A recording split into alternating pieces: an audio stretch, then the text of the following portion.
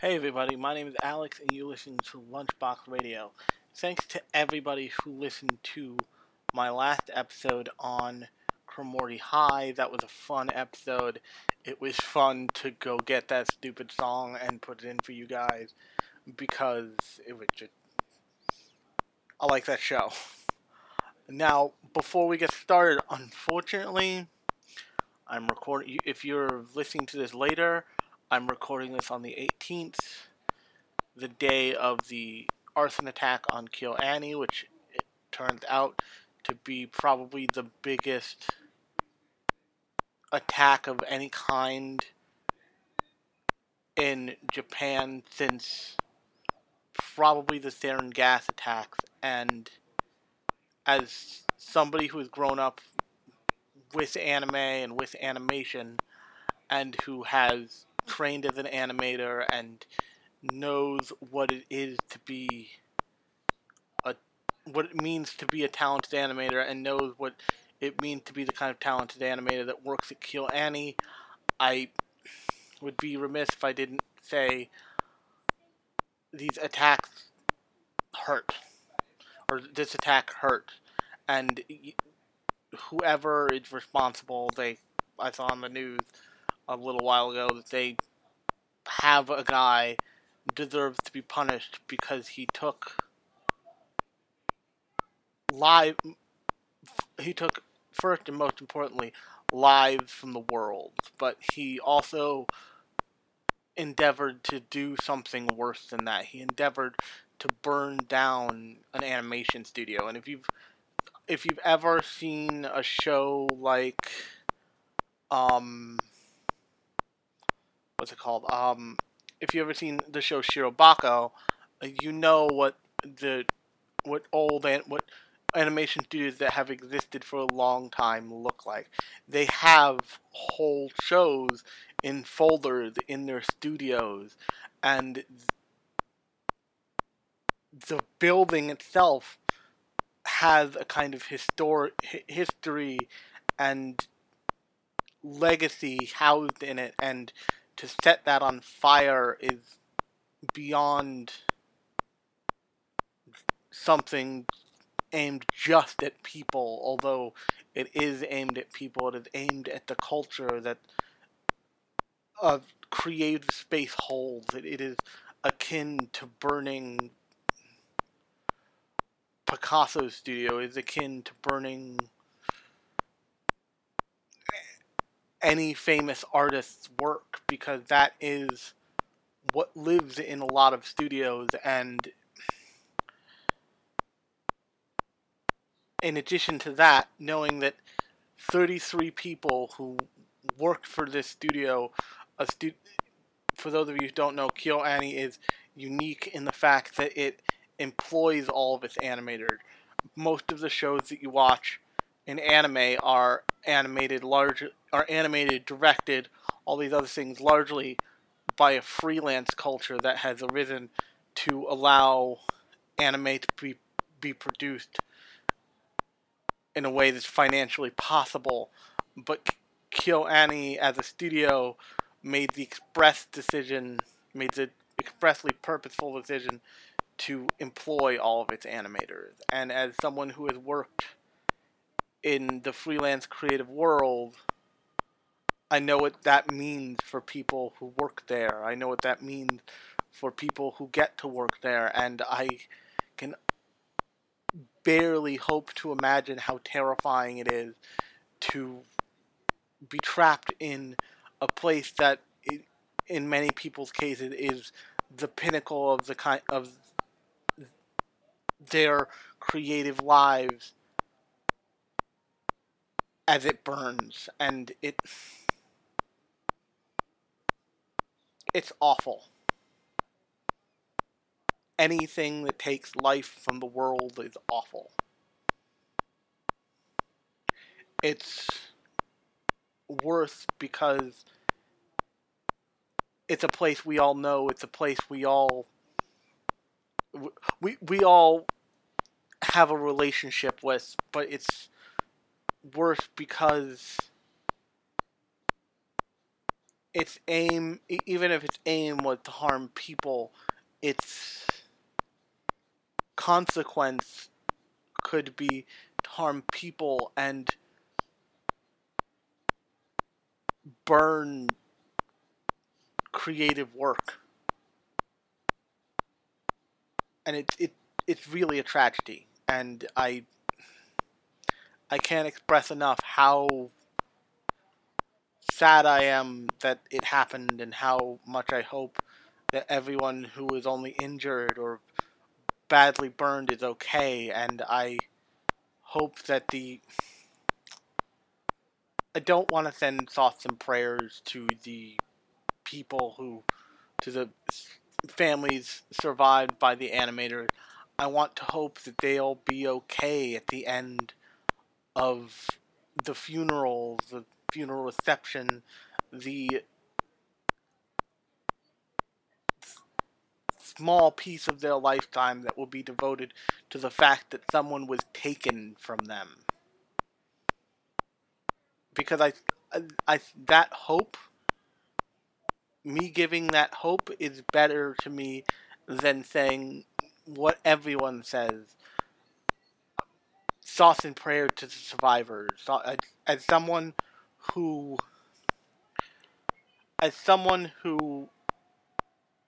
lived in the New York area for 9/11, thoughts and prayers don't do a whole lot. Thoughts and prayers don't put the building back up. Thoughts and prayers don't pick your kid up from school when you can't get out of the city because there's no cell service, because there was just a terrorist attack. And that's the other thing, is lots of people want to say that this is somehow different from a terrorist attack because it wasn't a quote-unquote terrorist. That's what people who hurt other people are. And that's kind of where I want to leave it. I have a lot of feelings about this. I just wanted to say something on the podcast because it's something that I don't think should be ignored. On that note, however, this week we're going to be talking about actually something that, of course, loops back around to another interesting disaster in Japan, ultimately, and I'll get to that in a minute, but that's because we're going to be talking about not an anime this time.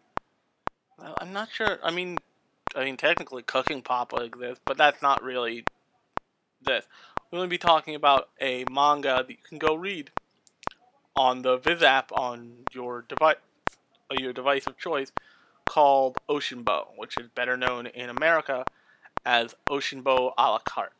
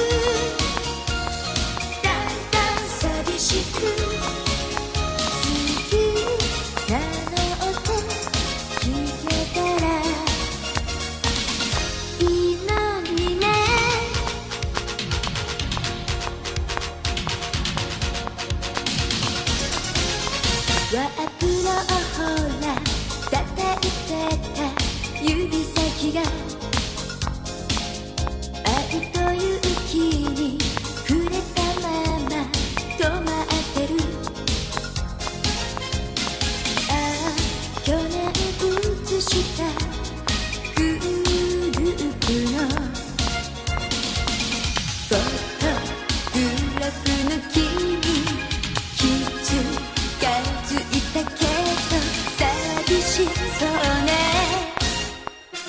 だんだん気になる優しくしないところがだんだん知らない思いを隠してたでしょだんだん涙が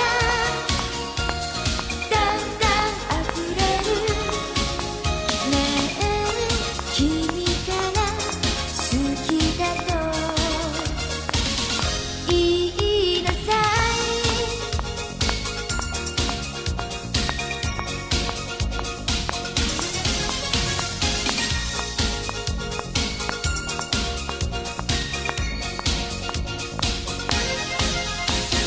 だんだん気になる気のないふりしてくのがだんだん涙が心に隠しきれずにだんだん切なくだんだん寂しく好きなの音聞けたらいいのにね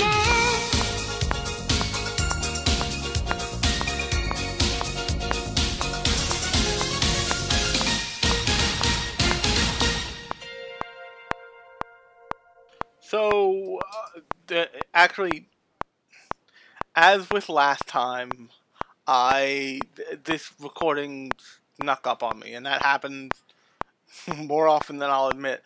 But sometimes it's good when that happens, because I subscribe to two anime magazines primarily. I subscribe to Otaku USA, I have for years, and I've also been subscribed to an anime magazine called Neo. And if you don't know what Neo is, I don't blame you. Neo is actually a British publication all about anime and Japanese culture. It's essentially the Otaku USA of Great Britain. And that means they have slightly different takes on things. There's a different odder release schedule. There's different odder, like what releases there are in Britain is different. It's not super different, but it's different. Also, hilariously, they get better releases of movies there than we do. But what they also do is there's not such a, and I don't think this has anything to do with like the cultural divide, but there's not such a focus on like right here, right now, as there is in something like Otaku USA. And yes, Otaku USA does feature older series, but how should I put this? It doesn't look too far back because it's always so much coming out that it's not super often that people get to write an article about something even odd that happened. And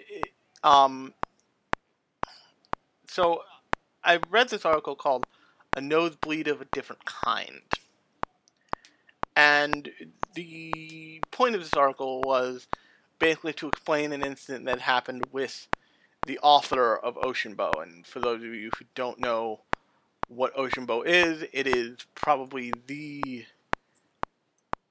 like food manga, and it's a manga that's expressly designed to celebrate the food culture of Japan, meaning like they talk about sushi, they talk about gyoza, and they talk about sake, they talk about all these different things. But, and I want to be really clear here, Ocean Bow started in the 80s, and it's the style, the way the manga looks, it's easy to like get it everywhere, because it doesn't deal with terribly adult. It deals with adult characters and adult situations, but it doesn't deal with terribly adult like graphic visuals. I mean, the worst you see is people cutting animals open to like cook them. It's not like gratuitous or insane. It's just the way it is. but because of the art style and the way it's adult without being like lurid, without being like triple X adult, it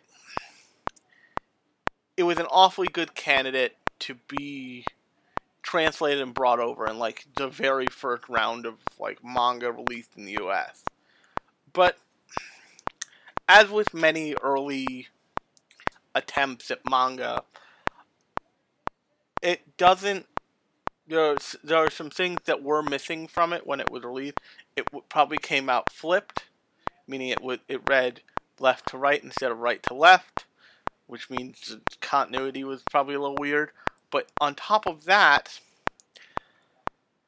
and I don't know why this decision was made, and it must have made the translator's life god-awful and hellish, because this is what really screwed with the continuity of the storyline. Because there is, in Ocean Bow, if you read it in America, you might not get this overall feeling. You'll get this feeling that the story you're missing, and that's because Yamaoka and his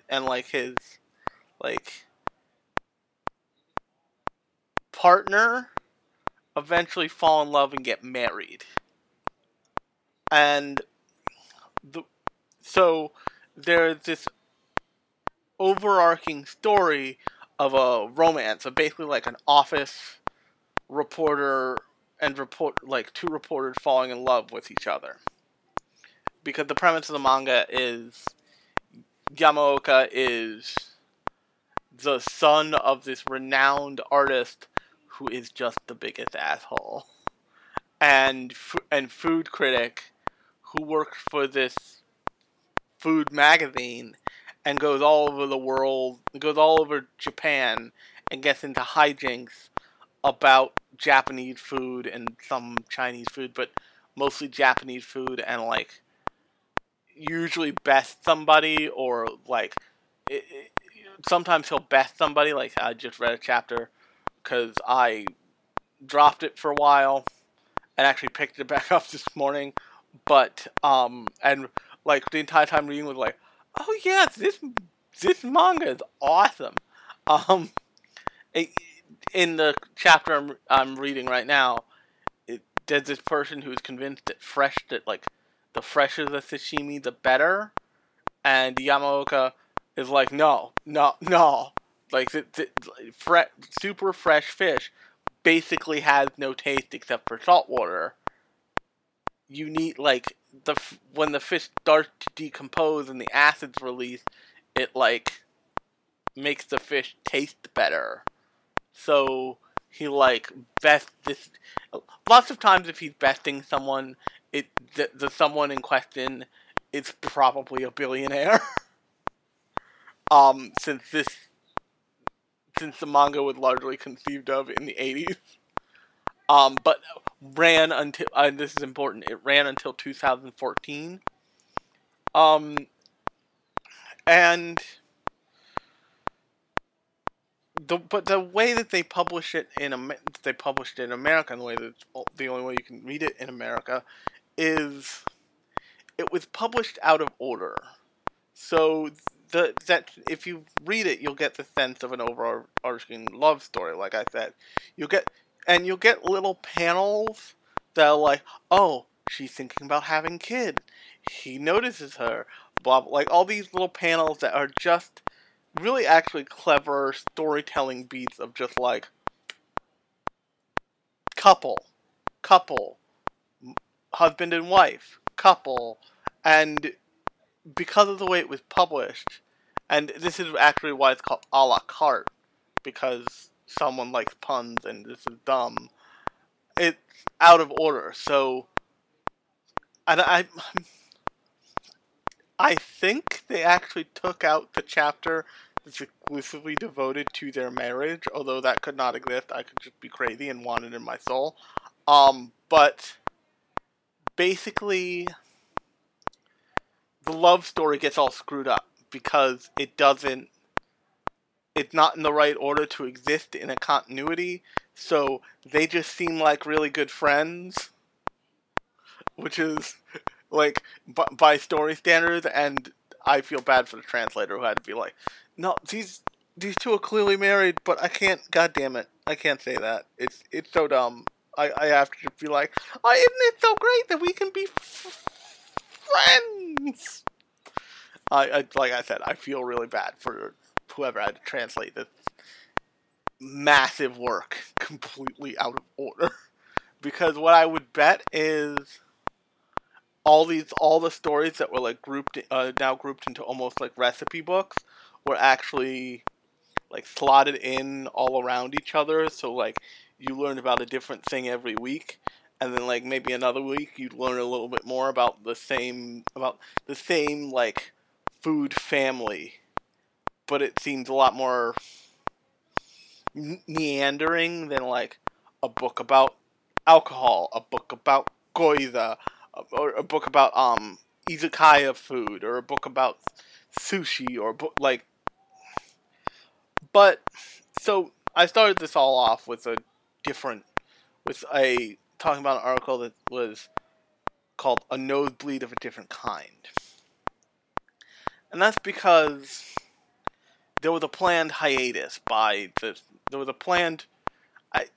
They can say hiatus, but I'm gonna say just straight up he ended the show, or he ended the manga. And the hiatus, quote unquote, happens in 2014 after the Fukushima nuclear disaster. And apparently the manga went to Fukushima once it was declared safe, probably for some sort of manga research that's not uncommon, like research delicacy that did exist there.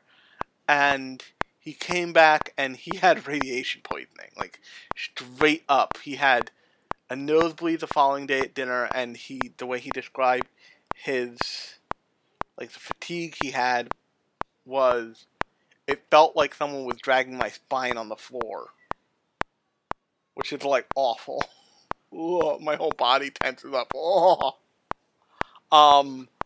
But he translated that in manga form by giving actually Yamaoka a bloody nose after he visited Fukushima. I'm sure they figured out manga reasons to do that. But that like final chapter became such a like flashpoint because the government had declared Fukushima safe in the same way that the government had declared Ground Zero safe. And if you're not in America, Ground Zero means World Trade Center Ground Zero. But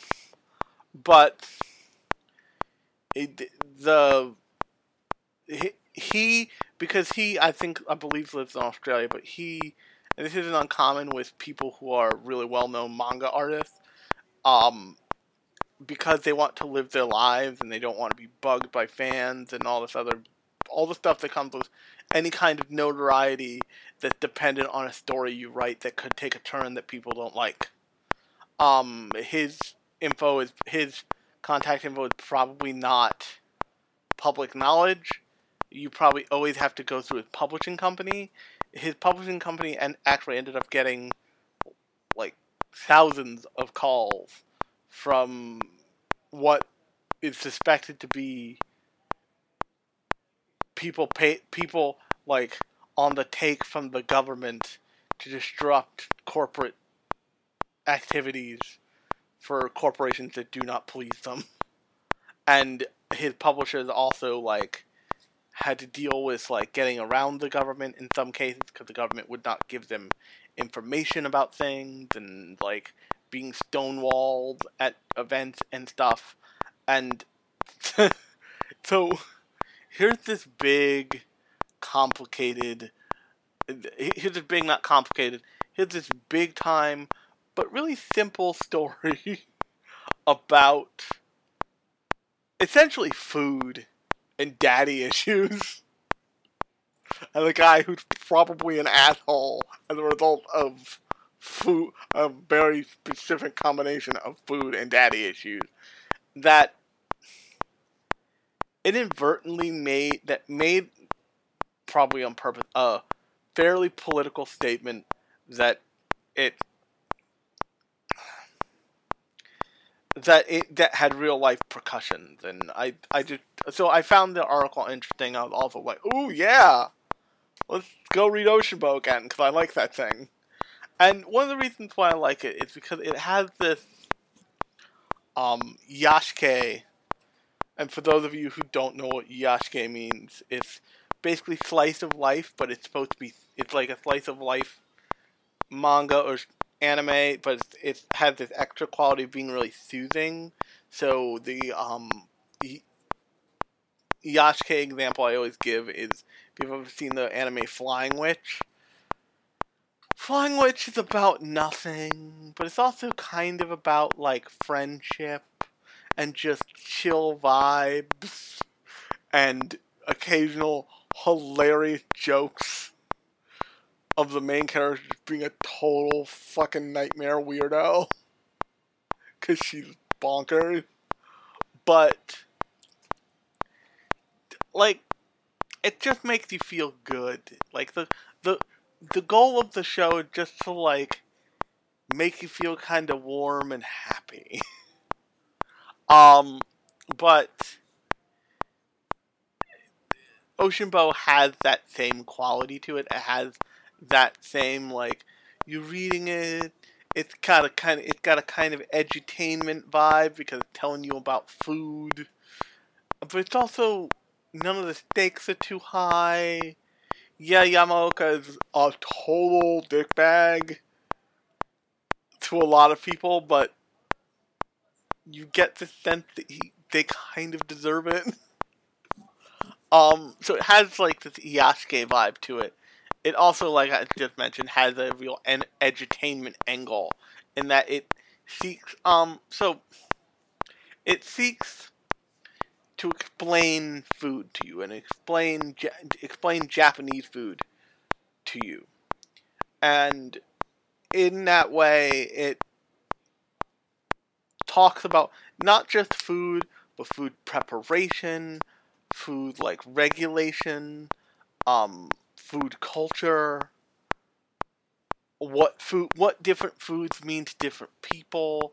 It also, through like characters and storytelling tricks, lets you know what a food obsession looks like when it goes wrong. That's demonstrated in I think his name is Kizuan something. But Yamaoka's father is a world famous potter and foodie, basically. But he's also a massive asshole because nothing is ever good enough for him, basically, unless it's made by Yamaoka or him. And Yamaoka and him don't talk anymore because Kizuan's a real dickbag. Like, deeply so. But what the show does is it has a disdain for, like, and this makes a certain amount of sense. It has a disdain for people who put culture higher in their minds than other people. So, Yuzuan is an art collector, an artist, and foodie who treats people like shit, who will treat the waiter like shit if they bring him if his dinner is undercooked.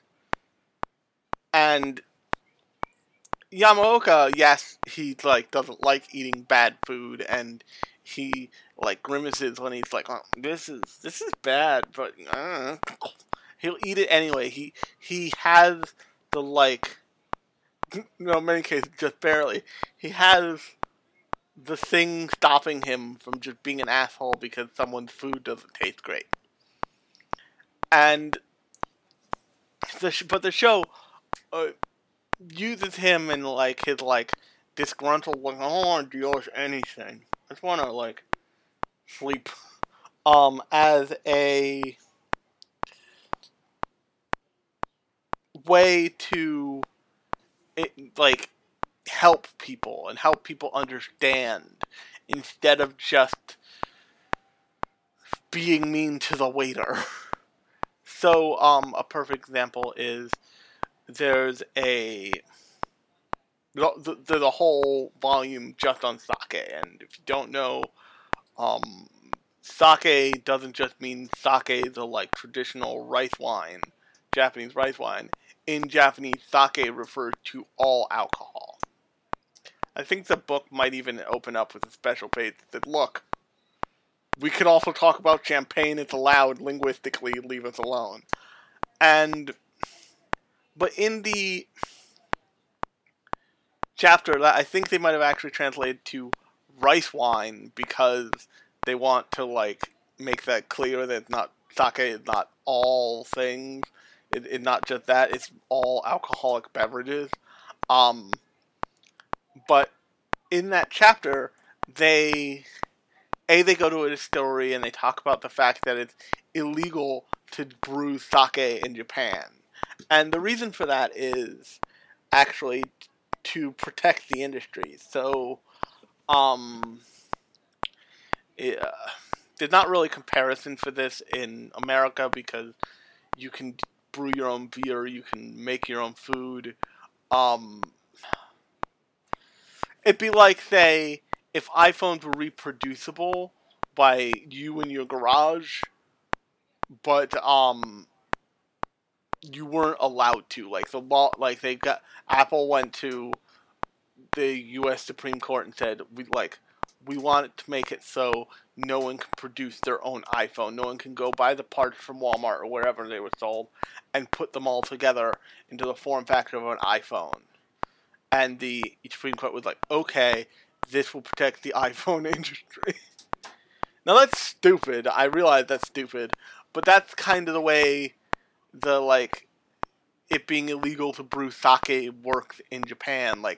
The kind of yeast that you bought that you need to brew sake, or to brew alcohol basically, is restricted. And there's like a list of people who can buy it and who certainly can't buy it.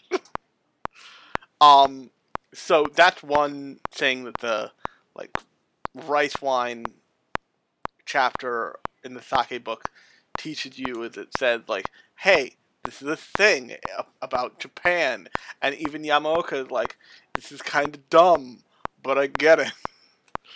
And then the next thing that it teaches you that the grades of sake, meaning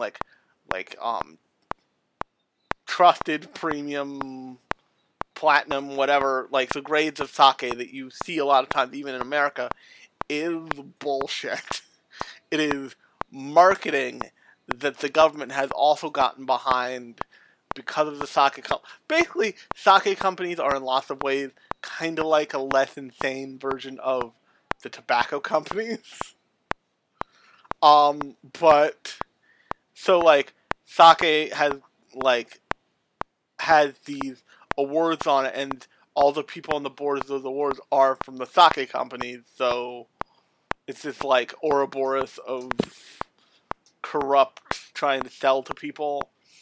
And so the manga as a whole is filled with stories like that. There's a sashimi story I said earlier, there's the sake stuff, and in the same book, in the book for sake, he goes to there's a guy who's getting married, and he's struggling picking out a champagne for his wedding, I believe, and he doesn't know what to do. So Yamaoka's like, we go into a bar, and they go to a weird bar in the corner of nowhere land, and he just tried different champagnes, and you learn vaguely about champagnes, and I forget what it's in the sake book too, but I forget what chapter it was. I think it was just the one about red wine, where there's scene where they all drink this wine that's like called harvest wine or whatever, and they're like, "This is awful. Why do people like this?" And I think they're like, "This is awful. Why are people? Why is it so expensive? Why does it have this legend around it?" And Yamaoka's like, or not. And that's the other thing. Yamaoka isn't always the person to explain things, but he's usually the kind of like Reading Rainbow style guide. Like, he'll get you to the person who can explain the thing, and then he might step aside, or he might just like enjoy himself. But he does also know a lot about food and alcohol and all that stuff, and cooking preparation. And so like this guy, I think someone other than Yamaoka in this episode, in this chapter, is basically like, well, all the legends around it come from the fact that like they all picked these grapes in another country and raced to get it back to Spain, and like they were just the first to like stick it in a keg and pop it open. But so it's just, if you're looking for like a nice, easy manga to read, like when you first wake up, or when you're like in bed but not ready to go to bed, Oshinbo is a great thing because it's got, even with the a la carte arrangement, the relationship between Yamaoka and the love interest, I forget her name, but she is like his partner in crime for a lot of it. It's still very much there. It's just not concrete in the way that the author intended, which is really unfortunate, and it's really unfortunate that they did as much as they did to this thing. Like, I am, don't get me wrong, I am super happy that Oshinbo is like a thing you can read in English, and I've always been kind of super happy and fascinated by it even before I started reading it, but I just wish that it was in its proper orientation. And if I had one big wish for Viz, I would say like, hey, maybe it's time to like revisit Oshinbo and put it all in the right order and retranslate it so the like relationship of the two main characters, the male and female lead, makes some goddamn sense. Because like I said, there's lots of instances where you're like they seem really close. There's also definite incidents where like in one chapter they are straight up like they are definitely married.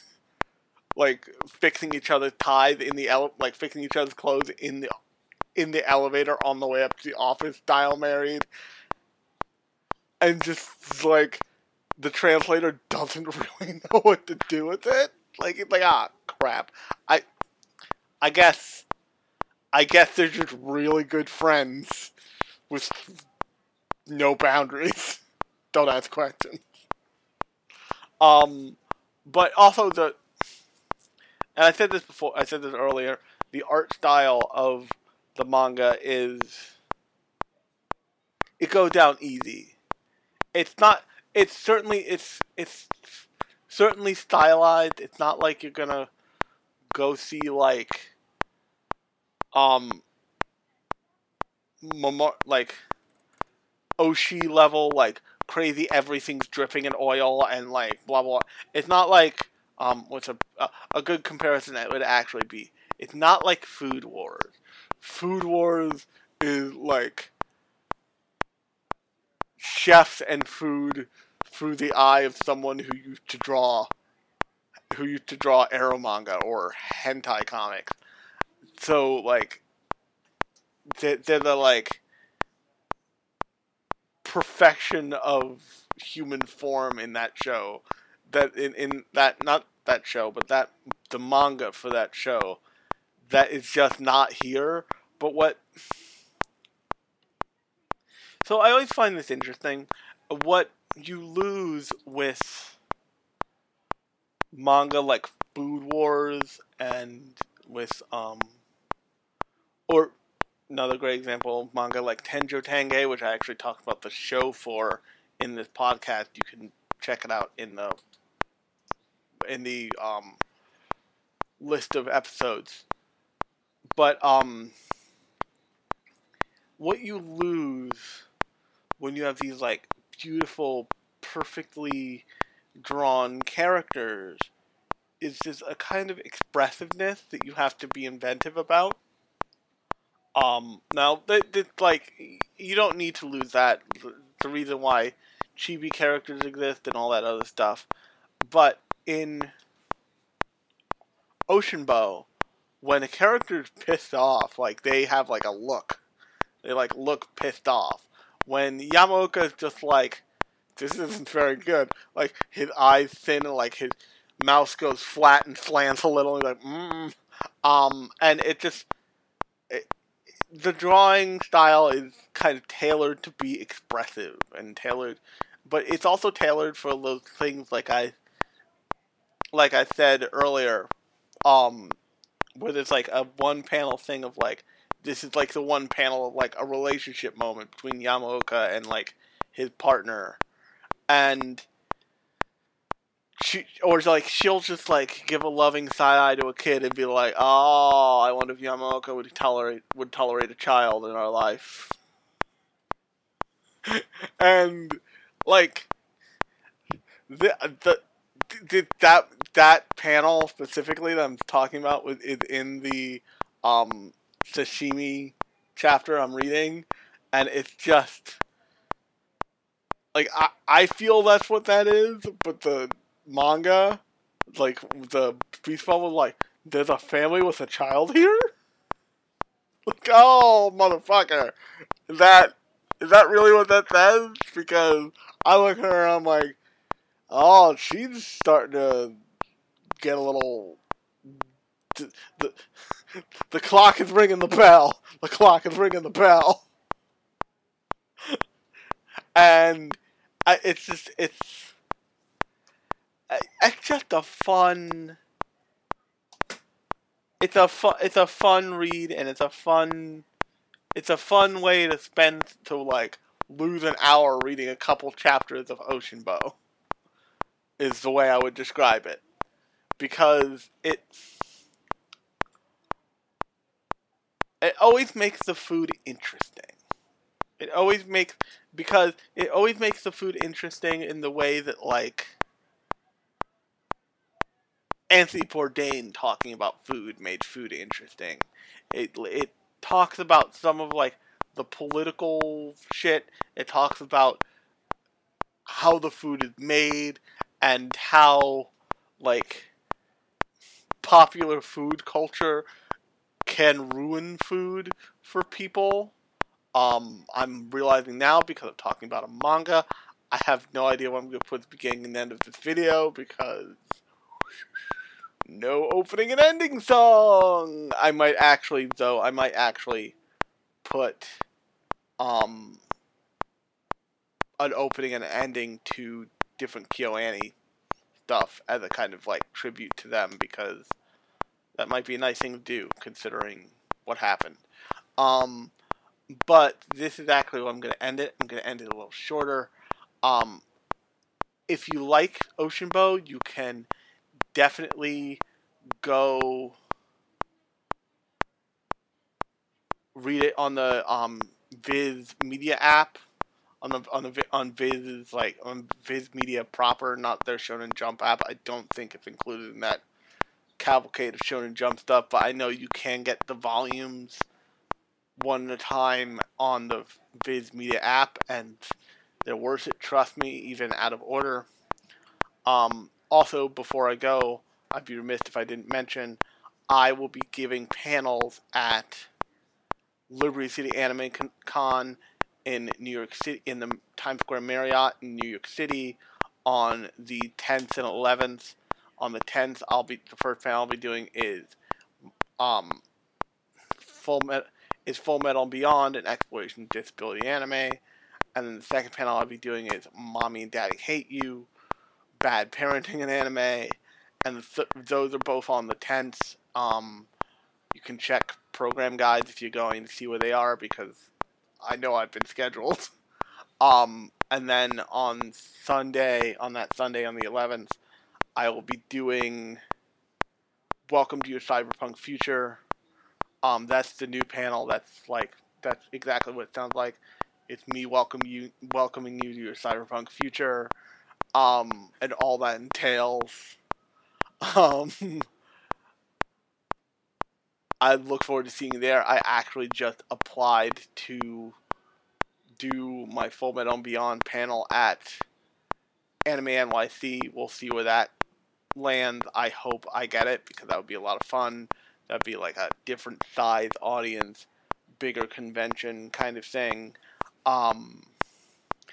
And lastly, I just want to say, if you haven't thought about animation and the craft of animation and the animators who work on the anime that we love and devour, take some time.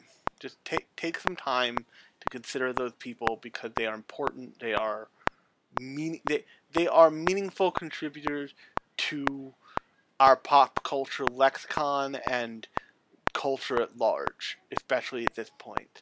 And take some time to think about specifically KyoAni and the way that it functions as a studio and why it's so important, and just hope that the people who were affected by the arson will be okay. Even at the end of the day, they will be okay. That there will be some relief from the sadness and the pain. Just hope for that. And on that note, I have been Alex, and you've been listening to Lunchbox Radio. If you like this podcast, you can leave me a 5-star review and subscribe for more episodes every week. But until then, I will talk to you next time.